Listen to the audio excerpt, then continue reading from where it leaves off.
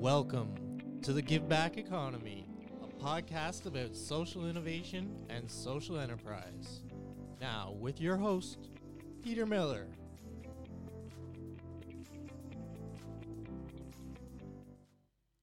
Welcome, and today we're still in Ontario, and we're going to talk to Una Wright, who's the founder and executive director of Youth Speak. So, Una, tell us a little bit about your background education. Where did you go to school? Okay, so I went to University of Waterloo, and that was many years ago. I was one of the first cohorts for correspondence education with that school, and it was a very new thing. It was long before internet days. So literally I got cassette tapes mailed to me for each course, and I put them in a cassette player and listened to them, and kind of regular mail, all the assignments back, handwritten, and so forth. So yeah, it took me 19 years to get my degree. Yeah, I did it while I was raising my family and working full time as well. Okay, so speaking of work, trace out your work experience. Right. Okay. So just always in the field of social services, helping youth who've experienced challenges related to, the law, mental health, substance use, that kind of thing. So I was kind of in that sector, in that field. Just a real passion for it. And alongside, I also worked with teen moms for many years, for 16 years.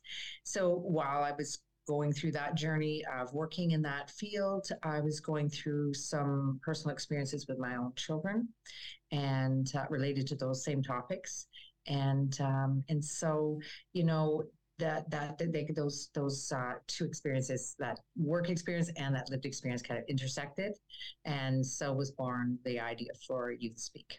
So because I really saw a need for empowering youth to take their personal stories and use them for good, and to pay a message forward to other youth. Okay, you outlined it on the website, but for our listeners, can you tell us about why your personal experience impacted what you set up? Yeah, absolutely. So, when you're going through challenges like that within your family, it's very difficult. We collectively, we with our 4 children, we have a blended family. We experienced many issues related to those topics. And we have also lost 2 children.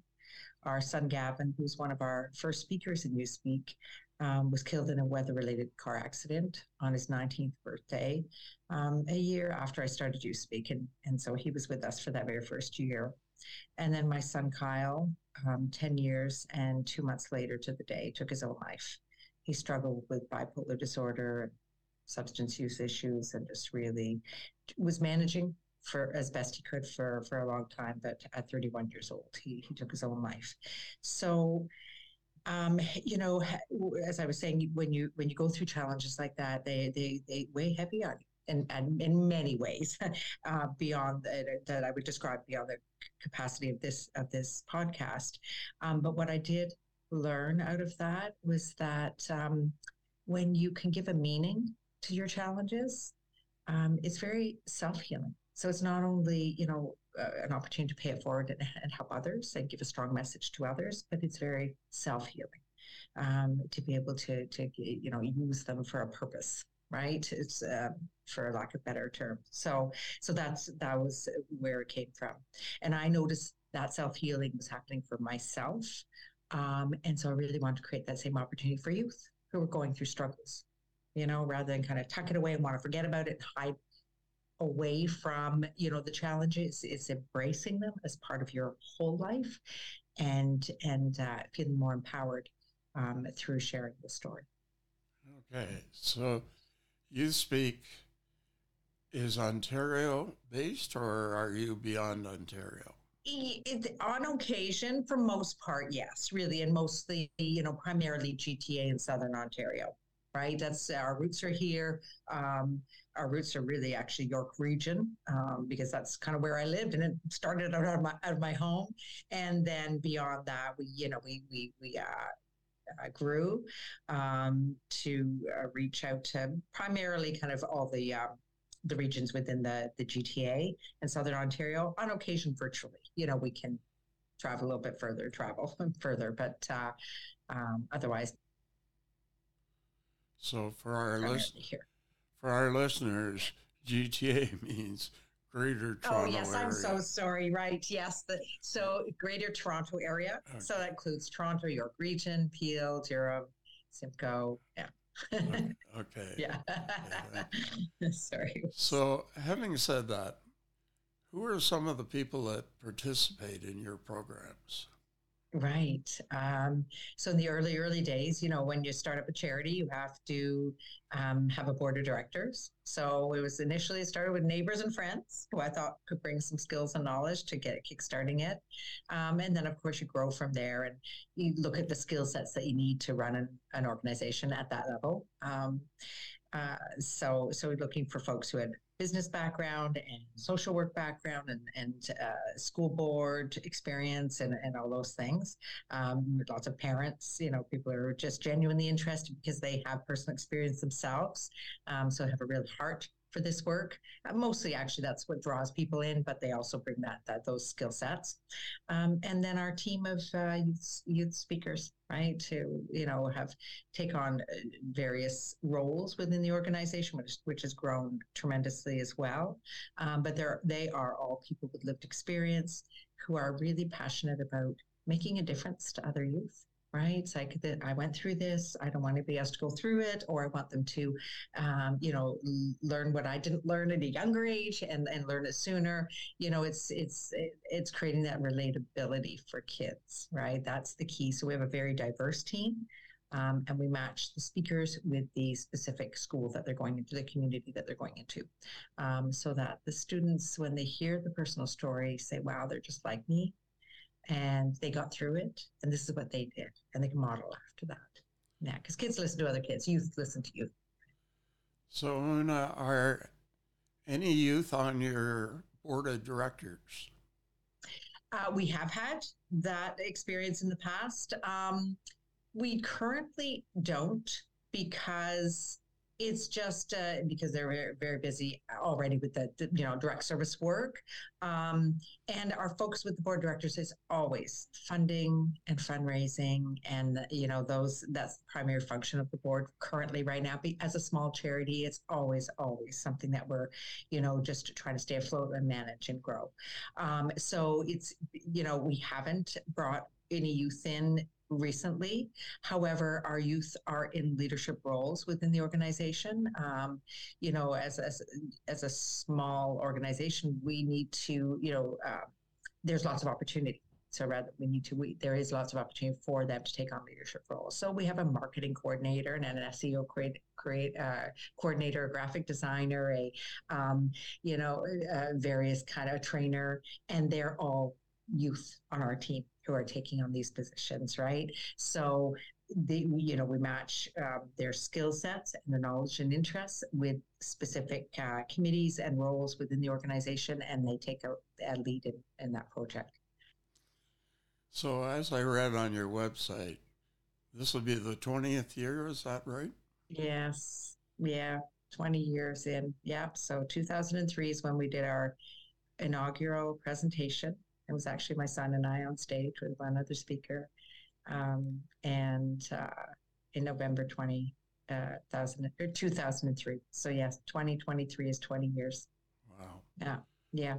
So, reaching over 350,000 students and caring adults, which are teachers, educators, counselors, police officers. It's been quite a journey. Yeah, my daughter is a grade 3 teacher, so. Okay. Yeah. Okay. So having said that, what's next? The next 3 years. Right. What are you going to look like? Yes, that's a good question. So one of the focus areas for us now is really trying to build some sustainable partnerships with other organizations that are, have a similar mission, right? We've reached that many, and we have, my apologies, that is phone. we have, reached those large numbers and provided, over 2,000 presentations in that time. Probably more than that. I can't remember that number's on the top of my head, but still, trying to keep the organization afloat has been a challenge, like many organizations, right? So looking at some kind of partnership opportunities that might help to sustain the organization a little bit more, in a way that we can just really focus on the work, the delivery of the work, because the demand is there, has increased tremendously. Last year we provided 250% more presentations than we had the year before. Schools are really looking for resources that are meaningful for their kids. Often when a principal calls or I meet with them, they'll say, we've been trying to tell our kids this, and we do get them this messaging, but we need somebody they're going to actually listen to. And that's where we bring that strong voice and that meaningful content to add to the conversations that the caring adults are already having, right? It really aligns with what parents and teachers want their kids to hear, but they just hear it differently. It's just the nature of the beast, right? Parents say that all the time, right? With their own kids, right? It's like, I've been trying to tell you that for years. How come you all of a sudden listen to that person? Was because they find that person more believable because they're somehow more relatable to them, right? So really, that's what it's about. So, Una, I'm surprised you haven't gone virtual, because I see, it could be expanded to all the provinces in Canada very easily. Yeah. Yes. So we have gone virtual. So we do offer both. So definitely, spring 2020, right away, like most of everyone in the world had to, where they could, pivot very quickly, and which is exactly what we did. By July, we were providing virtual presentations. So they were all, and we still offer those. However, come around to spring 2022. So last year, once schools were able to do in person again, once they got the go ahead, they pivoted right back. Kids want somebody in person. They want to be they want to connect at that level. So we didn't stop providing virtual and that offering, but the local ones anyway are all choosing in person. So basically, the way we're operating now is they can make that choice, but we're delivering on the assumption that most that are local are going to be provided in person, and any beyond that, where travel costs are going to be extensive, we can offer virtual. Yeah, so we still get inquiries from Alberta and Vancouver and Northern Ontario and so forth. I would think so, because like my daughter teaches in Ingersoll. Right. And I know that name. By North Bay? No, Ingersoll is down near London. Oh, okay. So I'm just saying that, virtual would be the best way to reach her class. Okay, right. As an example. Yes, exactly. And yes. Do you work with school boards at all?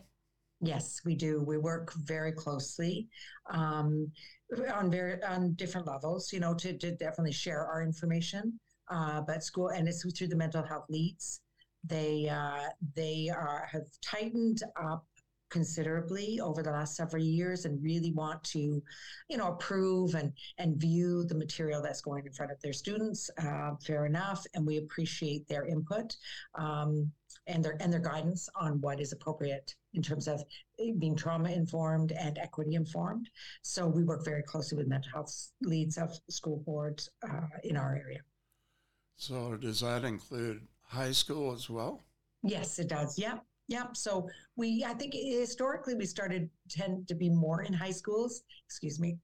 And now it's more elementary. Our primary audience is grades 6 to 8. And, some 4 to 6s as well is probably the next group, and high school, and then primary. In the last couple of years, we've had more schools reaching out to ask if they have anything for primary. So we created 2 assemblies for primary. One's called Inclusivity, and one is called a Self-Care Toolkit. So one has a mental health spin and one's the other equity spin. Okay. Do you teach teachers? Yes, we do. Yes. Yeah. teachers and we call it carrying out. So teachers and parents. So we have a workshop for teachers. It's it's youth with lived experience share their stories, of course, and they also bring in pieces around what can be done in a classroom to create a more safe space. Most teachers want to know how they can support their kids and aren't always sure, how to do that. And they're always grateful at the kind of the tips and the information they get from youth themselves about this is what a teacher did for me. That was so meaningful that teacher may not even have realized, because they never heard back, right? Noticing, right? Just asking them how they're doing at a person to person level versus always talking about kind of, the curriculum and the tasks that have to be completed. And for parents, the same, what kind of things can they do that would create that safe space that when their child is struggling, they know that they can go to their parents and feel comfortable and safe enough, because it's scary to do that when you're a kid, right? To go to your parents and say, I'm not doing very well, or you're afraid of the reaction, you don't want to let them down. I'm always blown away when I hear that. A young person saying, well, I didn't want to burden my parents, right? They already see stressed or too busy, and I didn't want to burden them, which is just so sad, because most parents, they worry about the opposite. They worry about their kids not coming to them and wanting them to come, right? So it's how do you create that link between the two? How do you deal with bullying as part of what you do? Right. Yeah. So that's one of our topics, our main topics.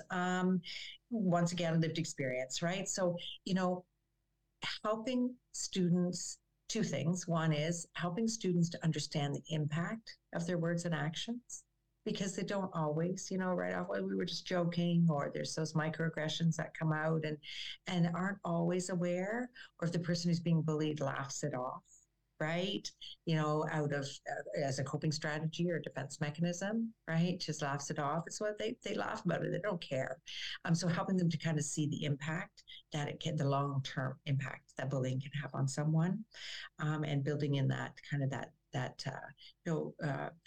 that pro-social behavior kind of messaging, and increasing their sensitivity and understanding about their impact on others, and just bullying / including others, right? Because that's a big piece of it as well. You may not be overtly bullying someone, but not including someone in activities or circles, or someone's be alone and kind of reaching out and just saying, hey, do you want to join us, kind of thing, right? So strong messaging around that, so that impact, and also giving the students or youth who are experiencing bullying a message of hope, some strategies on how to navigate, kind of the system they're in, and the environment they're in, that may not change that much, but how they can work through that and know that there kind of is a light at the end of the tunnel, right? Reduce the degree of it and the extent of it, but how do you navigate your way through it, even when you might continue to experience some of that. What about students with disabilities? Has that been a challenge for your group? We try to, as best we can, keep that in mind. We've done some kind of more recent training and continue. We invested a lot in training. My apologies. I should have moved my phone. Is that going to be a problem? That's going to ring for a minute. Yeah, I think that's. So we invested a lot in training in all areas. So the disabilities and neurodivergence piece is one more recent that we've started looking at various trainings for, and we continue. We are committed to reinvesting on an ongoing basis in various trainings. So trying to kind of, be mindful and sensitive to the various ways that might show up in, and adapting, and having variations of interactives that we do, right? So that it is inclusive to all people's experiences and abilities. So without narrowing down over 20 years, Yes. Can you pick a couple of examples where you really said, boy, this is really worthwhile what we're doing? Right. Oh my goodness. Yeah. Um, yeah, there's so many. It's so funny. One of the first ones that stands out, this is so long ago. We were in Northern Ontario, and it was about 2 hours. That's why when you mentioned that town, I thought it was north of North Bay, because we went to a town 2 hours north of North Bay um, that had a similar name, and it was all white. It was primarily white, but there was one student who was a person of color, and one of the speakers I brought, um, had a similar cultural background, and he remembers talking with that student afterwards. So those are the gems, right? Is when one of our speakers talks with the student afterwards, and they just make that connection. He was so sensitive to the fact that this student would feel very, different as the only person of color in the entire school, right? And so it was just a gift that I chose that speaker to go, and just he felt he gave him that feeling of hope, that feeling of you're not alone, because he experienced something similar. So yeah, so those are the gems. Um, yeah, and I've a lot of stories like that where it's just that strong connection that the speaker makes with the student, and they know that they've impacted their life tremendously and given them that spark of hope that they really, really needed. Now, in your blended family, you had 2 children. Mm-hmm. Are they involved in the organization at all? Right. So our youngest was a speaker for a while, as well as my son, Gavin. Our youngest daughter was. And other than that, not really. She actually still provides some, kind of volunteer consulting, because she works in the school board herself, and, has gone into the field herself. So in that capacity, yes, but not so much. My husband more so, because he does a lot of volunteer kind of behind the scenes work to help me out, because I always have a lot on my plate. So more so him. Well, it sounds like you got good support there. Yes. Yeah. So, having said that, talk about partnerships and the importance of partnerships. Right. Yeah. So it's I think historically they've always been important for charities, right? But I think more so today, because there's a kind of messaging out there from funders and various supporters that we certainly in the charitable sector, you don't want to be competing or overlapping.